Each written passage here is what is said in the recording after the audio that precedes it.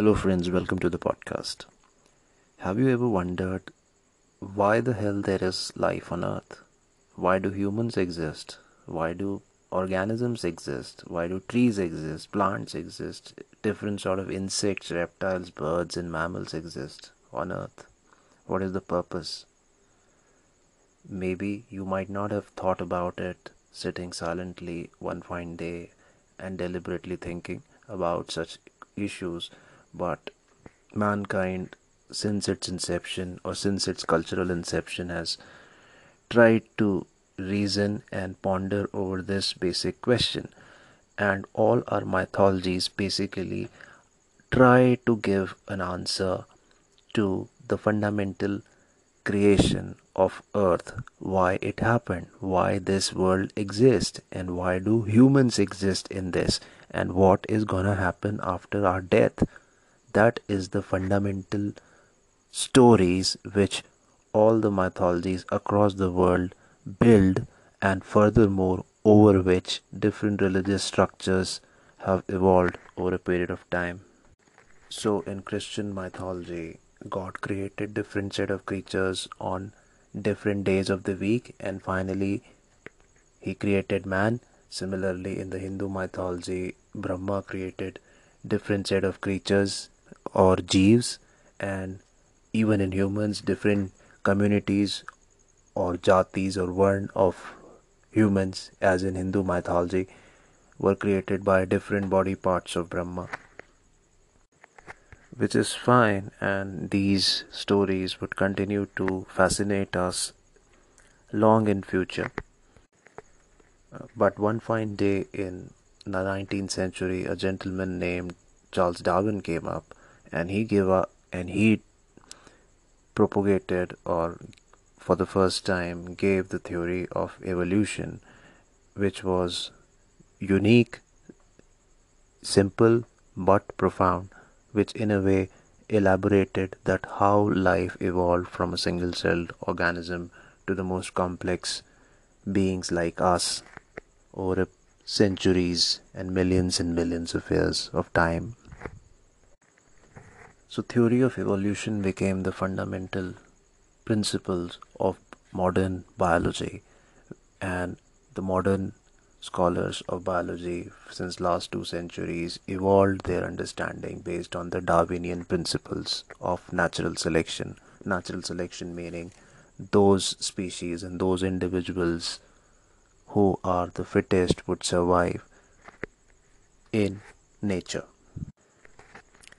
But the subject of biology further evolved, and in the mid 20th century, we were able to decipher the building block of life, which is the DNA. Its structure was revealed, and we were far better placed to understand the mechanics of human life, or any life in general. So basically, now we know that each cell of our bodies or any organism's body has DNA in its nucleus, which in a way is the building block of a particular individual. इसको ऐसा समझ सकते हैं कि जो DNA है, that is the architectural plan of the building, also the rule book, also maybe the project plan of the building, कि पहले क्या होगा, उसके बाद कितने दिनों बाद next layer would be cemented, then the next floor would be constructed, and then ACs and ventilation systems would be installed in a particular building. And imagine that copy of architectural drawings and those rule books are present in the every room of the multi-storied building which we have created. That is how we can conceptualize DNA. But why are we discussing this? So classical Darwinian biologists usually chose to discuss those genes whose phenotype or consequences benefit or penalize the survival and reproduction of the whole body.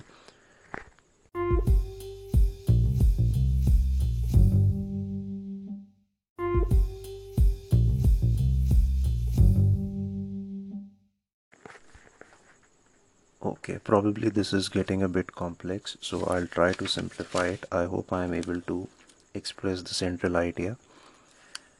So हमने देखा कि हमारे हर cell में एक DNA है which is the part of the nucleus, and DNA के strands मिलकर हमारे जीन्स बनाते हैं. So gene is nothing but a strand of DNA which every organism has. So humans have 23 pairs of chromosomes. Half of them we receive from our father and half of them we receive from our mother. और आसान वे में अगर हम इसको visualise करना चाहें तो what we can imagine is कि आपके सामने 23 वॉल्यूम्स रखे हुए हैं starting from left to right, volume 1A, and similarly you have volume 1B. So volume 1 to 23 and उनके दो पार्ट्स हो सकते हैं, volume 1A, volume 1B, volume 2A, volume 2B.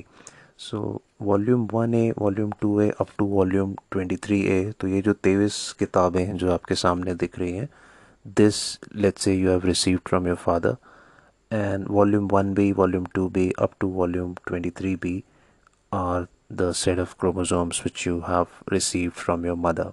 So together these are the two sets of genes which you have inherited from your parents.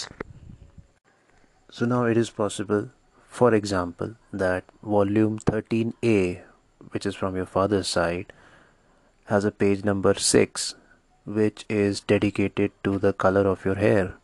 So it might say from the father's side brown, and the same page number 6 from volume 13B on the mother's side may say black. So that's how that particular page number in that particular volumes, two volumes, would determine your what kind of color would you have.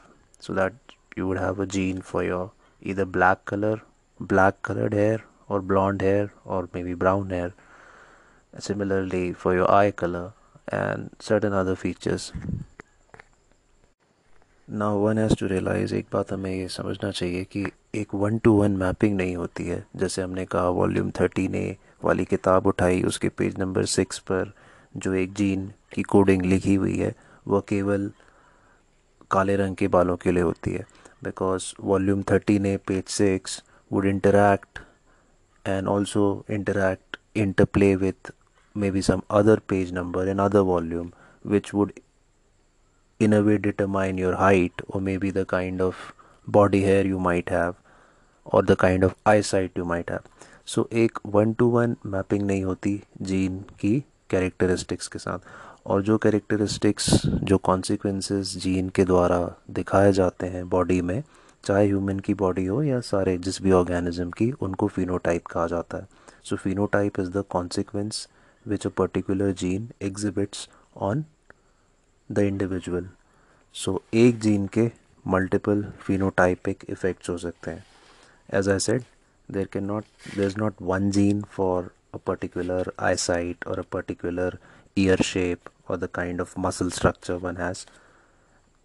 Different set of genes interact and interplay to create the kind of individual a person is. तो अब हम वापस आते हैं उस बात पर कि जो डार्विन की थ्योरी है एवोल्यूशन की और नेचुरल सिलेक्शन की, और उसके बेसिस पे जो बायोलॉजिस्ट जो रिसर्च शुरुआती दौर में हुई वह ह्यूमन सेंट्रिक थी या वह इंडिविजुअल सिलेक्शन के बेसिस पे थी, विच मीन्स कि हम उसको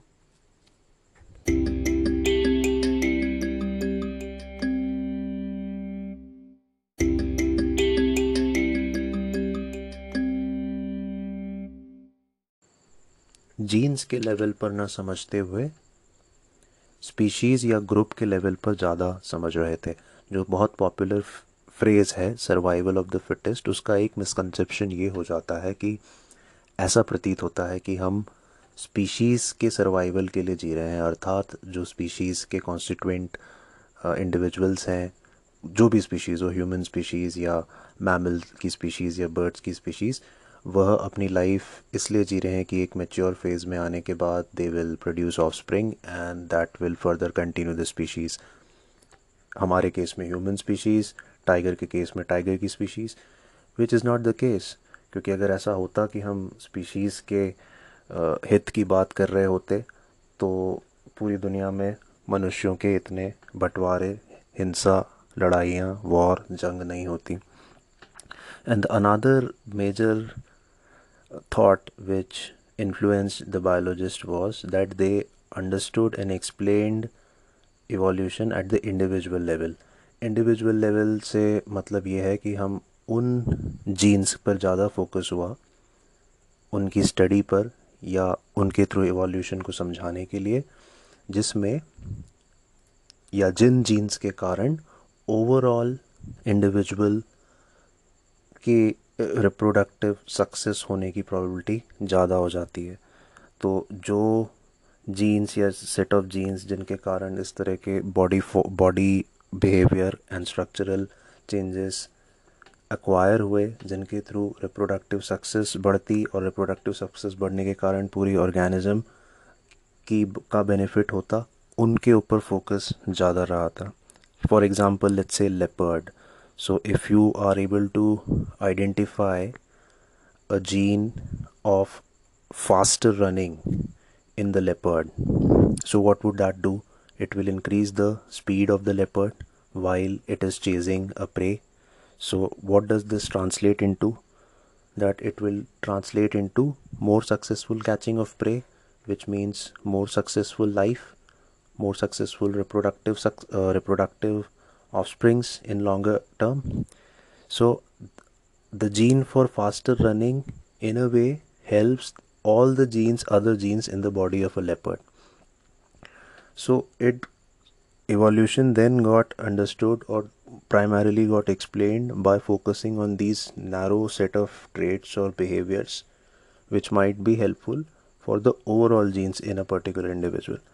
पर ऐसा भी हो सकता है कि genes may work at cross purposes.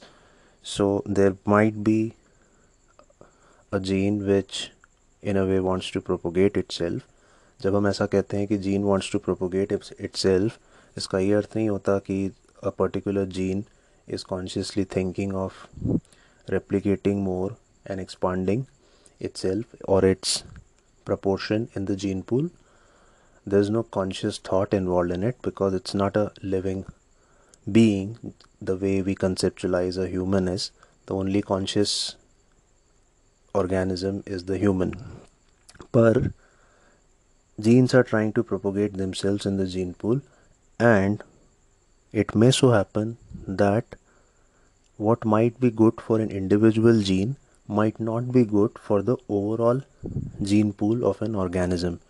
ऐसा भी हो सकता है, and scientists found the examples of that as well. So which doesn't then explains evolution at the individual or at the group level. So if we look from conventional biological perspectives, organisms are given, वो तो मतलब है ही, but in doing so we miss the fundamental question, and that is why do organisms exist?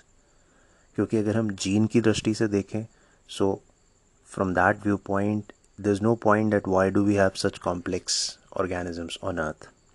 It should have been that same primarily microorganisms or the initial जो elements earth के atmosphere या earth के जो surface पर थे, it should have continued in that way. So why is there such a complexity of organisms on earth is a fundamental question. So this is explained by the concept of the selfish gene, which is the title of the episode, and it has been taken from a wonderful book which has been a bestseller of sorts by the famous biologist Richard Dawkins. This book was written in 1976 and it has been published multiple times and reprinted and translated in many languages. So what this book did in the late 70s and obviously after in 80s, 90s and in the early years of 2000, the genetic studies had advanced to a considerable level so as to we now know the whole human genetic sequence. But Richard Dawkins' book put the spotlight and focus of understanding evolution through the concept of the selfish gene, and removing our focus from the individual or group or species. So, according to Mr. Dawkins, gene is the fundamental unit through which we have to study the basic evolutionary processes. And as the name suggests, selfish gene, which means that there would be certain propensity of certain kind of genes which we will find in the nature, because genes or those particular genes would try to propagate themselves.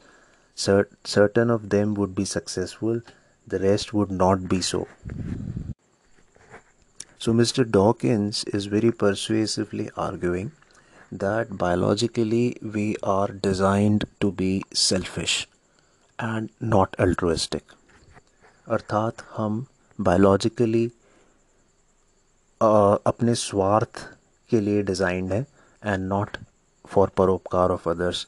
If we translate it in Hindi, we do show limited altruism, and that also, according to Dawkins, is explained through the concept of selfish gene. Just as I said in the last sentence, I use the pronoun we, that we are designed biologically to be selfish. So this we signifies the human-centric approach in which we analyze things. The proper usage should not be we, but the organisms in general across species are designed in such a way, would be better way to put it. So what Dr. Dawkins is advocating, he clearly says that he is not advocating a morality based on evolution. That means कि हम biologically या by default हम में selfish traits होने की संभावना ज़्यादा है, तो we should be selfish. That is not he is saying. On the contrary, he makes the argument that yes, we should teach generosity and altruism, as biologically we are less inclined to exhibit such traits all of the time. And there is another misconception which he clears, and which is that genetically inherited traits are by definition fixed and unmodifiable. मतलब ये common argument दिया जाता है कि उसके तो मतलब jeans ही ऐसे हैं. Either for brilliance, this argument is given for brilliance as well, and for someone who may not be so intelligent or had some particular habits or traits, उसके लिए भी ये argument दिया जाता है, which is not so, because as we discussed some time back, that it's not one-to-one mapping, that you have a certain gene sequence so you would be of higher intelligence, or maybe if you have another gene sequence you would be of short height. There are multiple factors which affect those. And again, because if we argue in that way that genetic traits are completely non-negotiable or one which we cannot work around, then it becomes a very defeatist outlook, because then we will just say that we have been programmed like this, we can't do anything about it. So it becomes negative and it becomes hopeless at times. And Mr. Dawkins is also staying away from the nature versus culture argument. So nature versus culture argument gets reflected in many debates, which is again about nature, which refers to your what biologically you have been endowed with, and culture or nurture means the kind of environment, resources, society which you live in, which caters to you, and by living through it you develop yourself. Again, primarily this is again the nature culture divide, again signifies the human centric analysis which we do to all the fields. So Mr. Dawkins advises against taking extreme position. Okay, So we cannot reject genes altogether, that is also not possible, and we should also not be defeatist in regards to your biological endowment. And he also makes a point that he's not giving a descriptive account of human behavior. What his analysis is, and this is quite an old book, a lot of new literature has come up after it, but it's a fascinating book and that's why we are discussing it. He is giving an account as to what sort of genes and gets populated in a in the environment or in the nature across species, and what are the strategies through which it happens. So let's take a quick break and then we will discuss the basic points, examples of selfish behavior which we find in nature, and also the examples of altruistic behavior which we find in nature.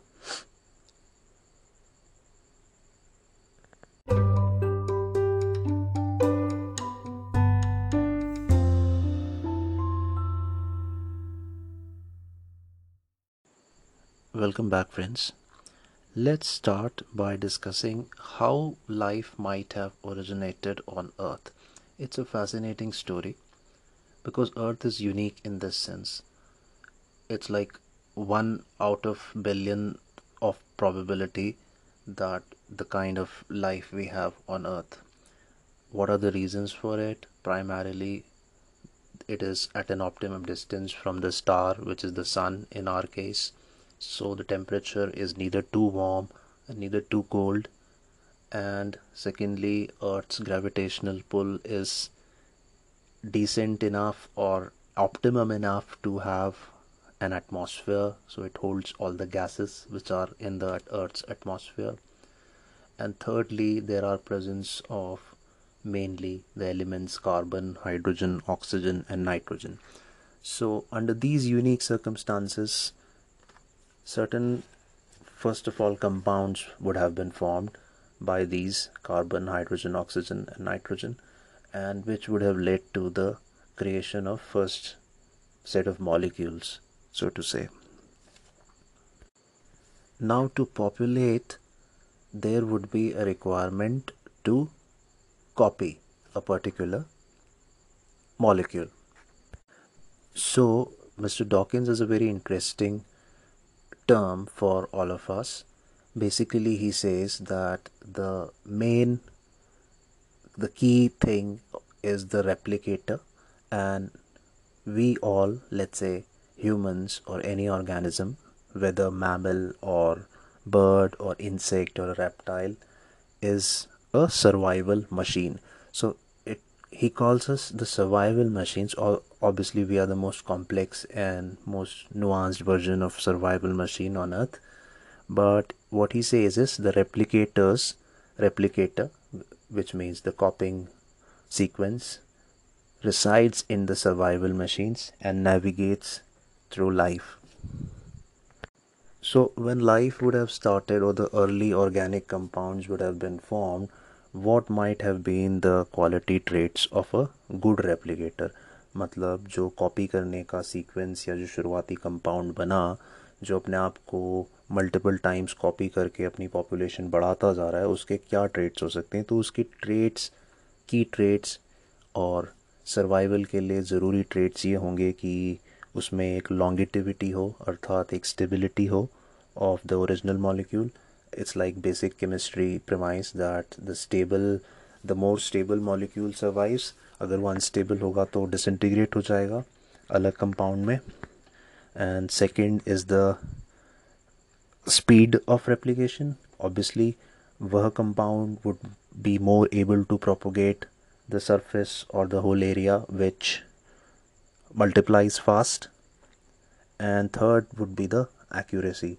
So if the accuracy is not there, then obviously the offspring, or not offspring, but the replicated compound would be of different structure. So these are the desired or the required traits of a replicator. And now in the mid 20th century, we identified that this replicator is the DNA. which Mr. Dawkins very aptly termed as the immortal coils. Immortal means something which cannot be destroyed, something which survives. And so this DNA is surviving since the origin of life on Earth. Immortal coils because it is in the form of double helix structure, जिसका picture आपने या video आपने ज़रूर देखा होगा. So this DNA which is in every cell of the body, and there are close to on an average 30 trillion cells in human body, in an average human body. So this average human body is nothing but a survival machine for the DNA which is present in every cell of that survival machine. So now we say that humans are the most complex and nuanced sort of survival machines on Earth. They are the supercomputers of life. So what makes us unique? Basically we can describe it as that we are conscious being, conscious. So then the next question comes, that how do we define our consciousness? So somewhere down the evolutionary line, major stress or major emphasis started to happen on the development of a central coordinating mechanism of an organism. Now which is the central coordinating mechanism? जो एक organ जो पूरी body को control करता है, that is the brain. So over a period of time in evolution, this evolved. The evolution started to emphasize, or it started to get into more complexity of brain structure, and that is what led to the evolution of human beings. And the distinctive features which the human brain has can be summed up as following. First of all, we can do simulation. Simulation means that we could run through different kind of scenarios in our brain. So even let's say you don't actually perceive a visual sense or a sound or a taste, but you can simulate different scenarios, that if this then what. So that is the unique trait of human brain. Similarly, imagination. So using our brains we can imagine and we can construct a story which obviously other animals cannot. The third most powerful feature of the human survival machine is the memory. So primarily we rely on our memory a lot. So that helps us in a way to navigate the life and death situations, because through memory we have the prior knowledge as to how to react in a particular situation. And the fourth is the prediction. So based on memory and based on imagination, we are very good at predicting things. So that's what makes us human the most complex survival machine on Earth. So so this is like the basic things which Mr. Dawkins discusses in before he gives his specific views and his specific approach or theory as to how he develops his argument of the selfish gene. So let's take a quick break and then we will further discuss what different arguments Dr. Dawkins suggests in his wonderful book, The Selfish Gene. Welcome back, friends. It's very amazing to know that even different creatures, mammals or sea animals display profoundly selfish behavior. For example, Dr. Dawkins referred to blackhead gulls. So this kind of bird, what it does is that these birds nest close to each other, और जब पड़ोसी वाला जो चिड़िया है उसका ध्यान नहीं होता है तो वह उनके घोंसले में जाकर एक जो चिक है, चूज़ा है, उसको निगल जाता है. So this is like I mean, this more than just selfish. This is outrightly you are stealing and killing someone. So you do find such selfish behavior in birds and animals. Second is even more horrifying. So there's this insect called praying mantis, and what happens here is that the female eats the male during copulation. So it's like while they are copulating and producing an offspring, the female destroys the male one. So kind of selfish, more than just selfish behavior. And there's another very fascinating example of emperor penguins, whose video you must have seen on TV. They reside in groups on the ice, and what they do is, like, when they have to finally jump into the water, they don't do it, and they are waiting for the person, or not I mean the next penguin to them, to jump. And they also sometimes push each other. And why do they do so? Because it's likely that in the sea, in the water, there might be seal who may, and they might become a prey to it. So in order to ensure this safety, what they do is they throw each other first, to check. So if the penguin survives, that means that the sea is safe. So there are these selfish behaviors exhibited by lesser creatures as well. And there are also altruistic examples of altruistic behavior, wherein a particular creature is अपने स्वार्थ के लिए नहीं behave करता प्रतीत होता है, but he seems to help out the others in his population. So the stinging bee is a very classic example which is given of altruistic behavior, because अगर आप मधुमक्खी का जो छत्ता है उसमें, if you try to, or if any creature tries to approach it, the bees sting, तो वो काटती हैं, डंक मारती हैं. But the bee which is stinging doesn't survive long, because in the process of doing so, they lose their sting and a crucial body part, so they don't survive after that. And many birds do a distraction display of sorts.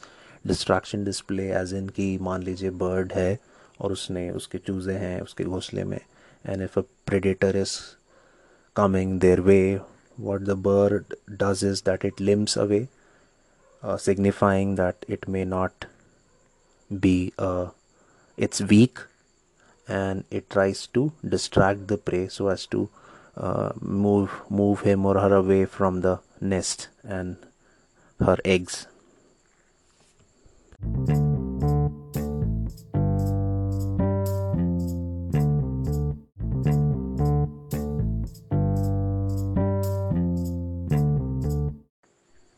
Let us remind ourselves that we are looking at evolution from the perspective of gene, and we are calling it selfish gene, but that doesn't mean that a certain gene has a conscious decision maker of its own.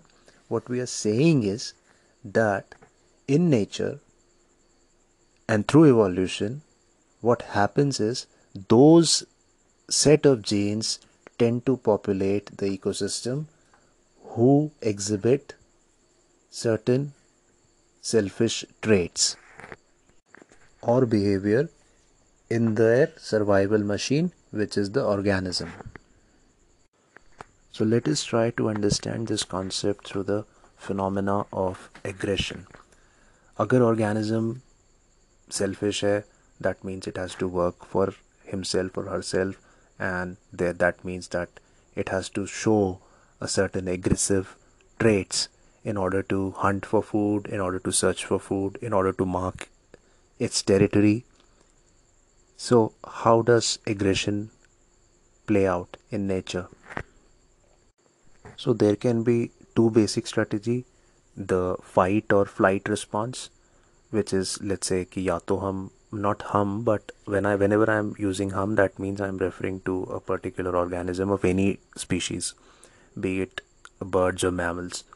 But since our mind works through a human centric approach, we tend to use we tend to regard ourselves as the subject of our discussion. So there can be flight or there can be fight. Flight means bhag jana, when there is, let's say, a conflict between two organisms, one recedes, or you commit yourself to fight. So aggression is basically what we can term as the hawk and dove. Hawk is the cheel ya baaz, and dove is the synonym for peace. So the what would be more stable? So if we ask the question that in evolution, which strategy, either the hawk strategy or the dove strategy, which strategy would be more useful? Now, when we just simply by going by the definition of selfish gene, we would say that aggressive strategy might be more helpful, because every organism is by default selfish, so it is gonna exhibit more aggressive strategy. But that is not the case, and here what Mr. Dawkins very comprehensively discusses and describe is that those strategy of behavior, those behavioral strategies are stable, which are, you know, which are evolutionary, which are stable in the evolutionary sense. So it's not as if the whole population would be aggressive or the whole population would be dove, in a way not aggressive. There would be an evolutionary stable strategy. So let us say in a particular species there are 100 uh, individuals, so they all would not be aggressive per se, and there would be a certain balance, certain percentage which would be more likely to exhibit aggressive behavior, and a certain percentage which would be more likely to exhibit dove kind of behavior or non-violent behavior.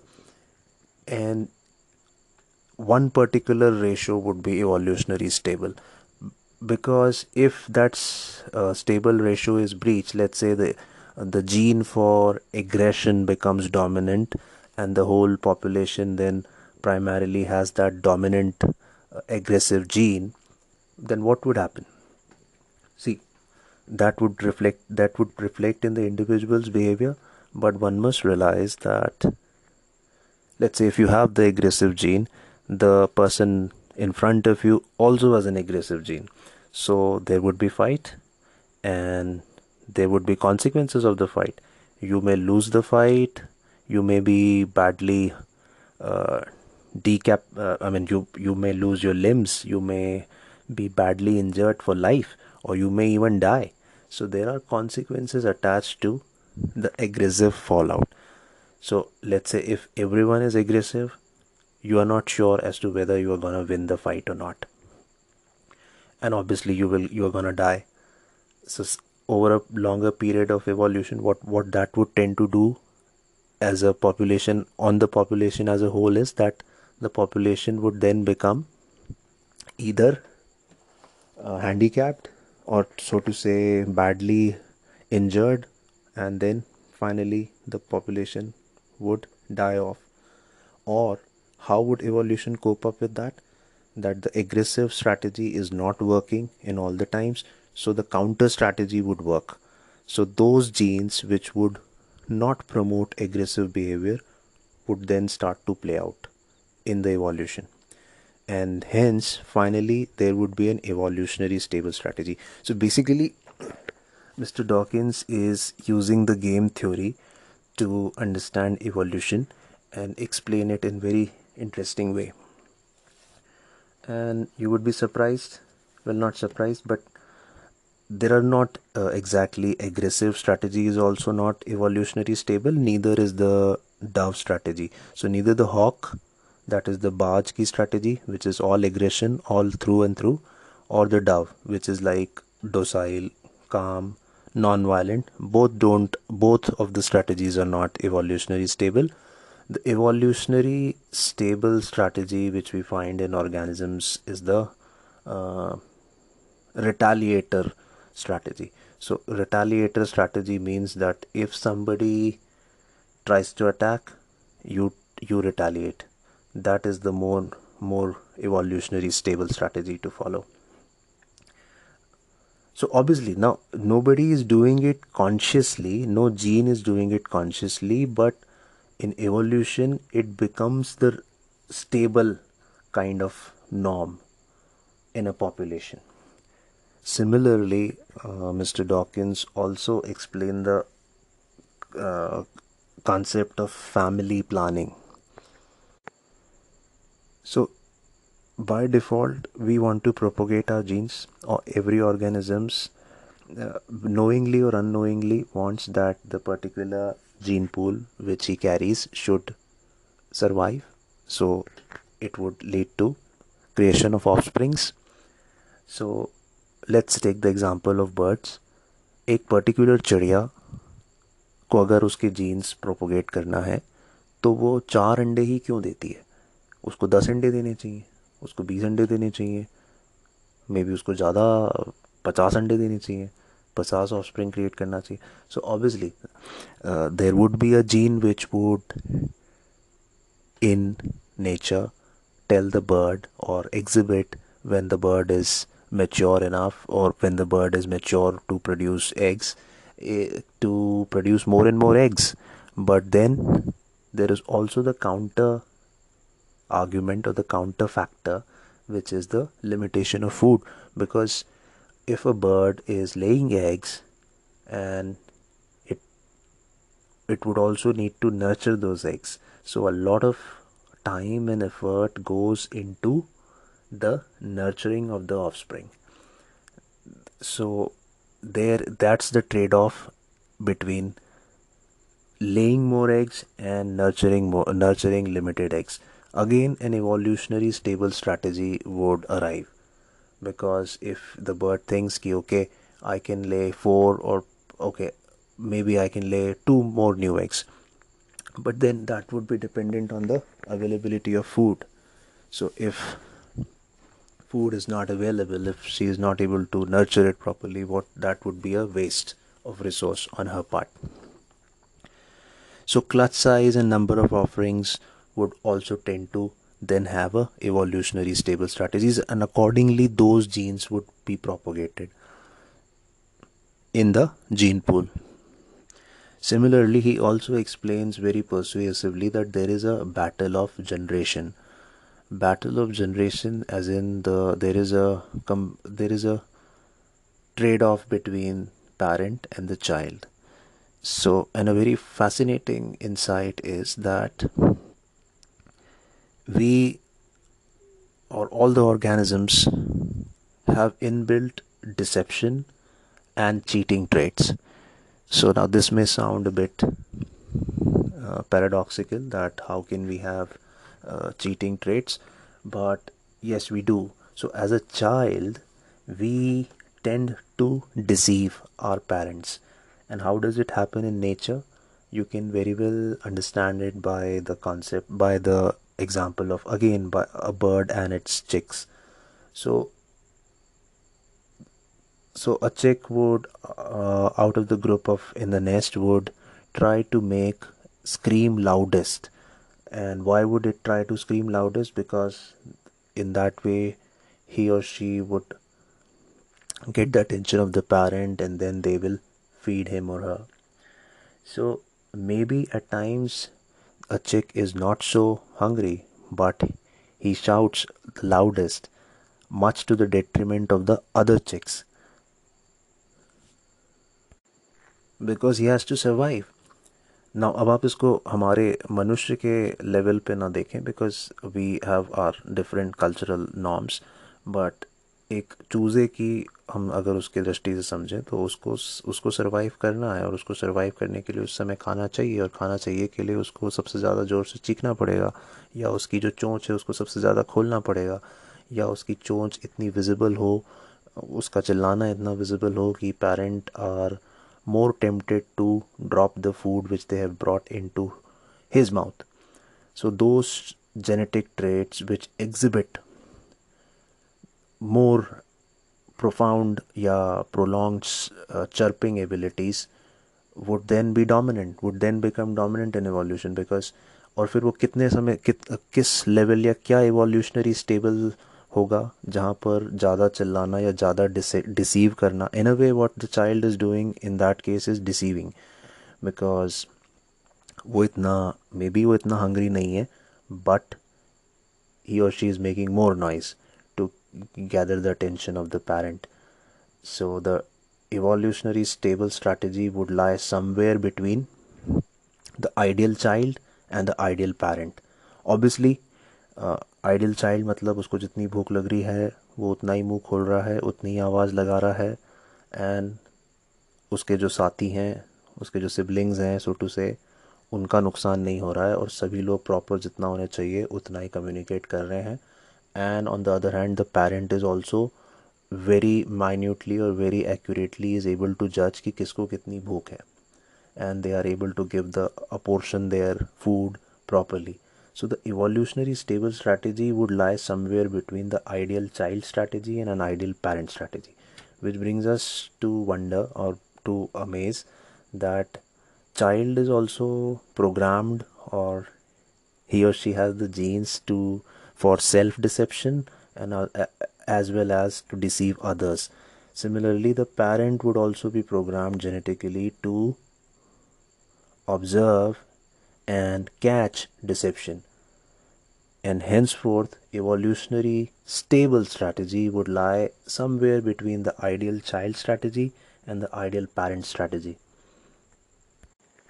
Now in this case those chicks are related, or let's say there is a tiger and she has given four offsprings. So those siblings are related to each other. How? Because they are from the same parent. So half of them, so they are in a way related to them by a factor of half. So your brothers sisters are related genetic in terms of in terms of genes. They are uh, half alike. Their brothers or sisters. If you look at your first cousins, your second cousins, and your third cousins, and then strangers, so your genetic likeliness is reducing considerably. And why this is important is because your altruistic behavior which you observe not only in animals and birds, uh, that is dependent on the likeliness which you share genetically with that particular person. So, if you observe certain altruistic behavior in which a particular animal or a bird is helping out, it would be dependent on this kind of genetic likability, likeliness which he or she shares in the group. But this is between brothers and sisters, so to say. What happens between the sexes, in a way, between you and the mating partner? So that is also very interesting, which Mr. Dawkins refer as the battle of sexes, because the person whom you are mating with finally, he or she is not genetically related to you,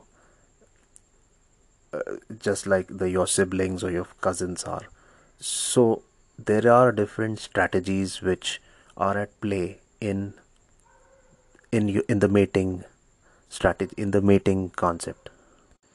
So Mr. Dawkins very interestingly explains this, and first of all he leads us to the more fundamental question, that why are there sexes? Why is male and female? Because evolutionary, when in the evolutionary sense, in the initial stages of when life started, there were certain organisms which were sexless, so which were known as isogametes, and he explains all those things. So over a period of time, again he is what happened is that we evolved different uh, sexes, as to say. So what is the different sexual features? Primarily in mammals we associate it with the different set of organs that females have certain organs which are different and male have certain organs which are different. But at the end of the day, in evolutionary terms, if we look at, the sexes could be classified as the sex cells of males are much smaller, and female sex cells, which is the egg, is much larger. So somewhere in the evolutionary line, this distinction started happening, that the sex cells of males started to become smaller and smaller and more numerous, and the female sex cells, to so to say, or one set of sex cells, become bigger and bigger and immobile, so to say, which became the kind of egg. So you have sperms and you have eggs. The sperms are the male sex cells, and the egg is the female sex cell. So that is how through evolution, this distinction happened, and accordingly, what there were different sexual strategies evolved. Now, अब चूंकि जो male sex cells हैं, sperms हैं, they are small and more dynamic and more mobile, what it does is that it lead to the concept or evolution of different breeding systems. Okay, so evolutionary terms में अगर हम सोचें या gene के perspective से हम सोचें, so what would be the desired output? That males would try to propagate their gene pool and females would try to propagate their gene pool, and there is a conflict in it. And what is the conflict? Conflict is that male and female would want to maximize their total reproductive output during their lives, because उसके basis पर their gene pool would survive. But चूंकि उनके biological difference है size में और mobility में, mail का और फीमेल का, so this leads to different sexual strategies. So primarily it's like males की उसमें अगर हम देखें तो रिक्वायरमेंट कम है, क्योंकि at the end of the day females carry the new organism in its egg. So when the sperm fertilizes the egg, the female carries it. Generally that's what the case is, and female nurtures it. तो female का investment reproduction में काफ़ी ज़्यादा है. Men, so to say, are expendable, and hence they are more likely to in human शब्दों में कहें तो they are more likely to go and propagate their progeny with different females. So they are more, I mean, biologically one can argue that they are more likely to be infidels. Infidelity would be the, अगर हम human भाषा में बोलें तो, biologically inherent in males.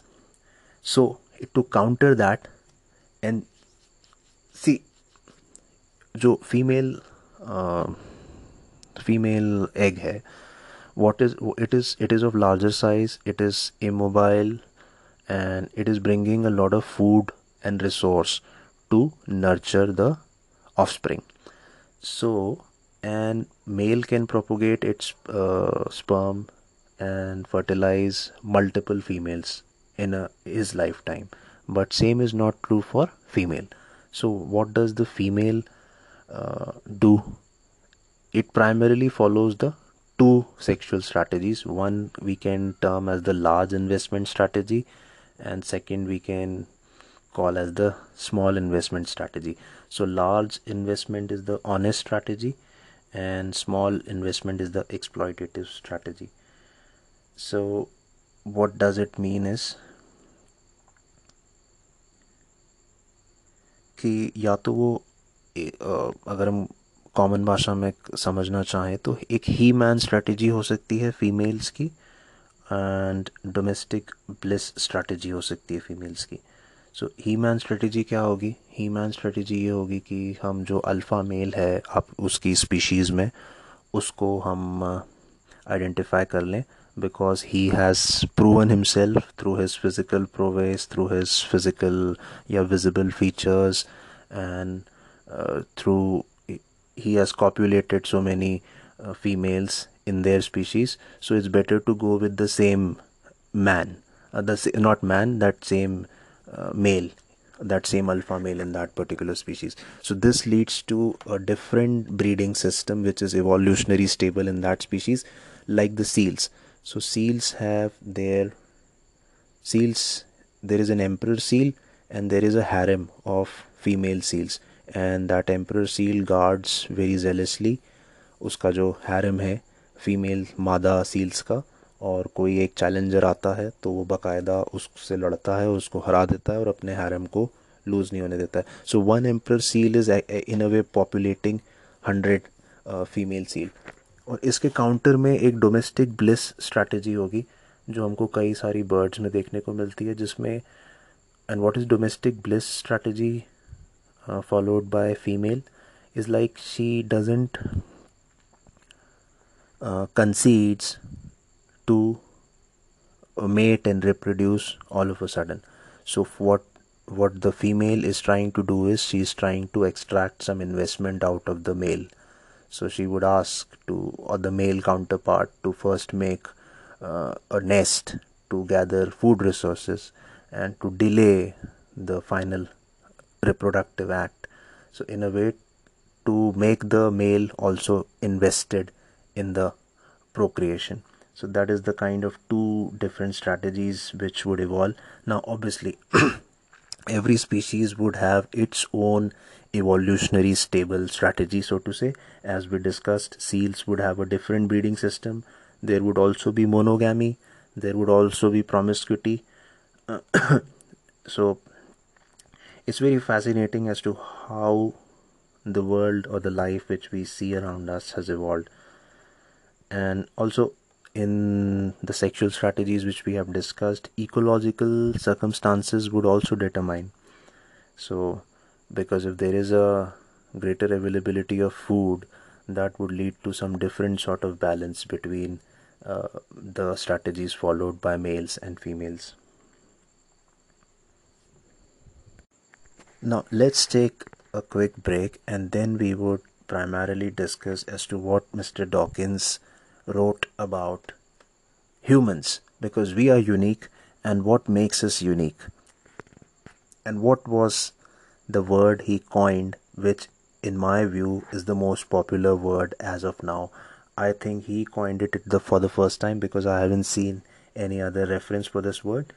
So what is that word? Let's read and discuss about it.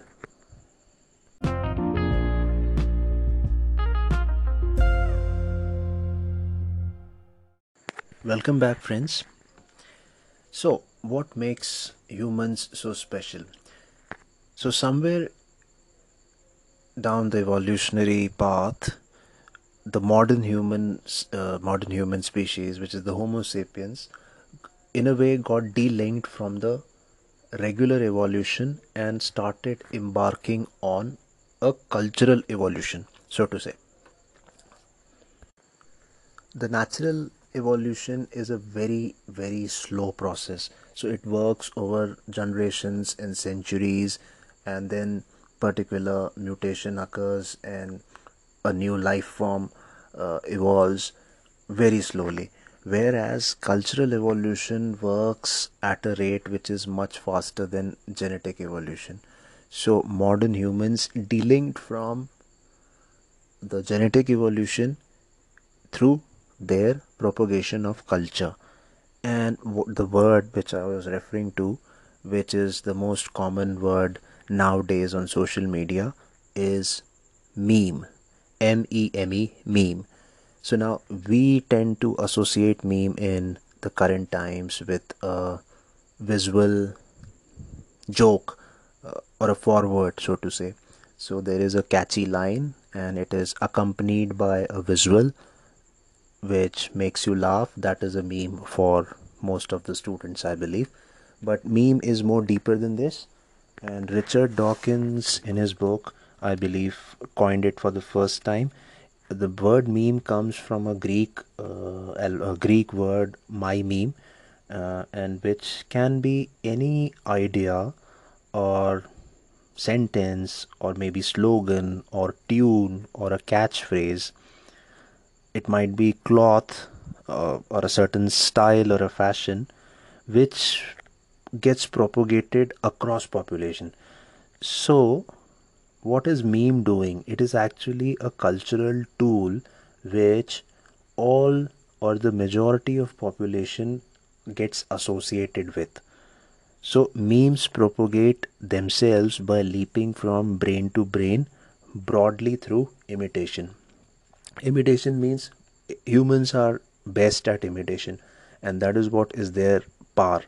Because I can learn by observing you and imitating you, and you can learn by observing and imitating me.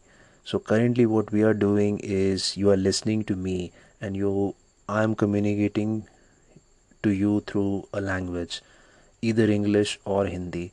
Language is like the most unique and the most significant development which kind of propagated the cultural evolution in humans. Why?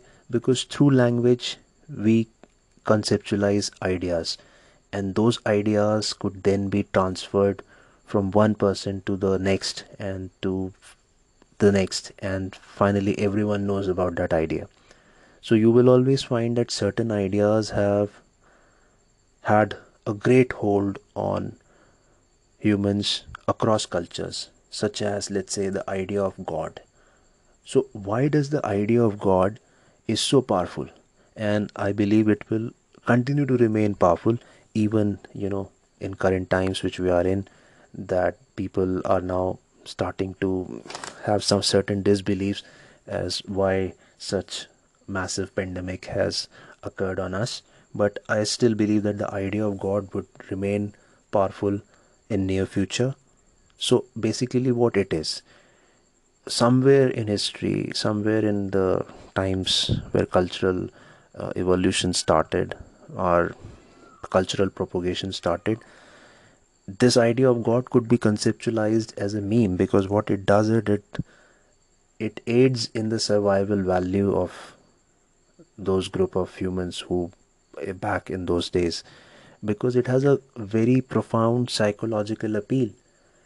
If there is a phenomena which you are not able to decipher or explain, or if there is a personal loss, it all can be explained through the idea of God.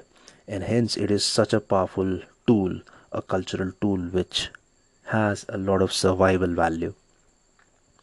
So memes can be tune, memes can be song, memes can be jumla, memes can be uh, nare, memes can be anything which catches the attention of a majority of population.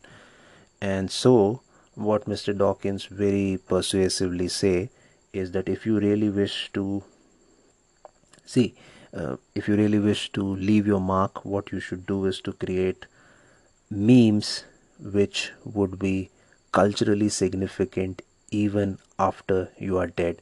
So let's say you may have an offspring, you may marry someone, and you might have one or two or maybe three offsprings, maybe four as well if somebody is so interested. But over a period of over few generations, all your genes would then be lost. Not in a sense, they would become redundant. But if you create some work of art or literature or certain ideas which would then propel humanity, or those would be remembered, and it might help humanity to progress further. So that would, in that way, you can promote or propagate your legacy in a much larger way as compared to the biological way of procreating one or two offsprings.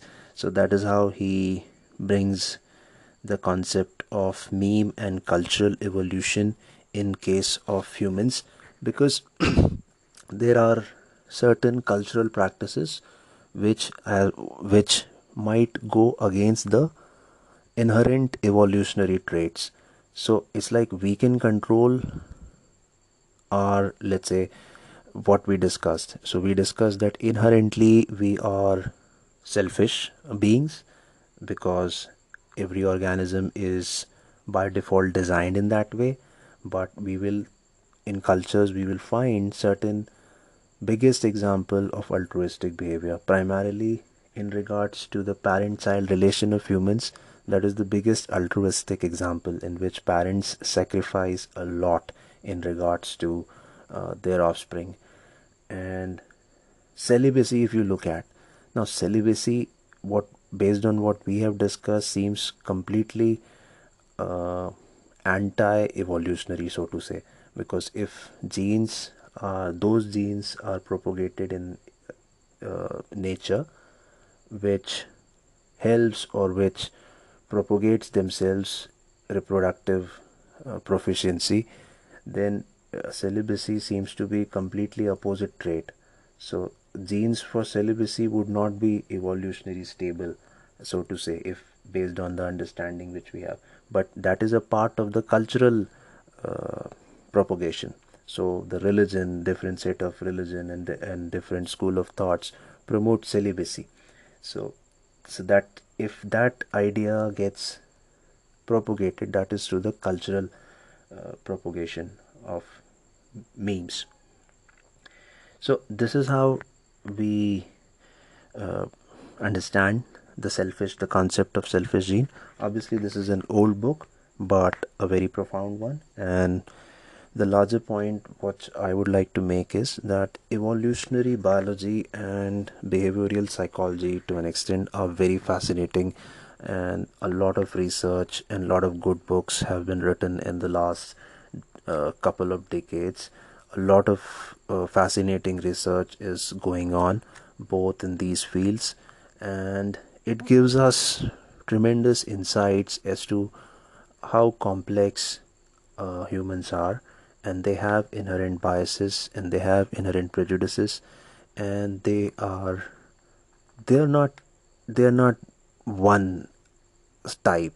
They may act differently, they may think differently, they may think differently today, they may think altogether differently tomorrow. So these are all fascinating aspects of human nature which we discerned through our readings of evolutionary biology and behavioral psychology.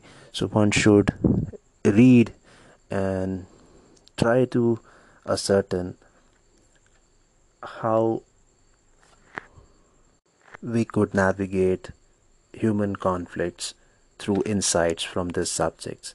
Because at the end of the day, when you read, you become more humble and you realize that this earth is not just for humans. You just happen to be uniquely placed and extremely lucky to have the kind of life which you are enjoying as of now. So let's make the most of it, and let's make the most for every one of us. That is what would make us human. So let's be humble, let's be empathetic, and let's use our intellect and amazing powers of our brain to better ourselves and to better everyone and enrich everyone's life. Thank you.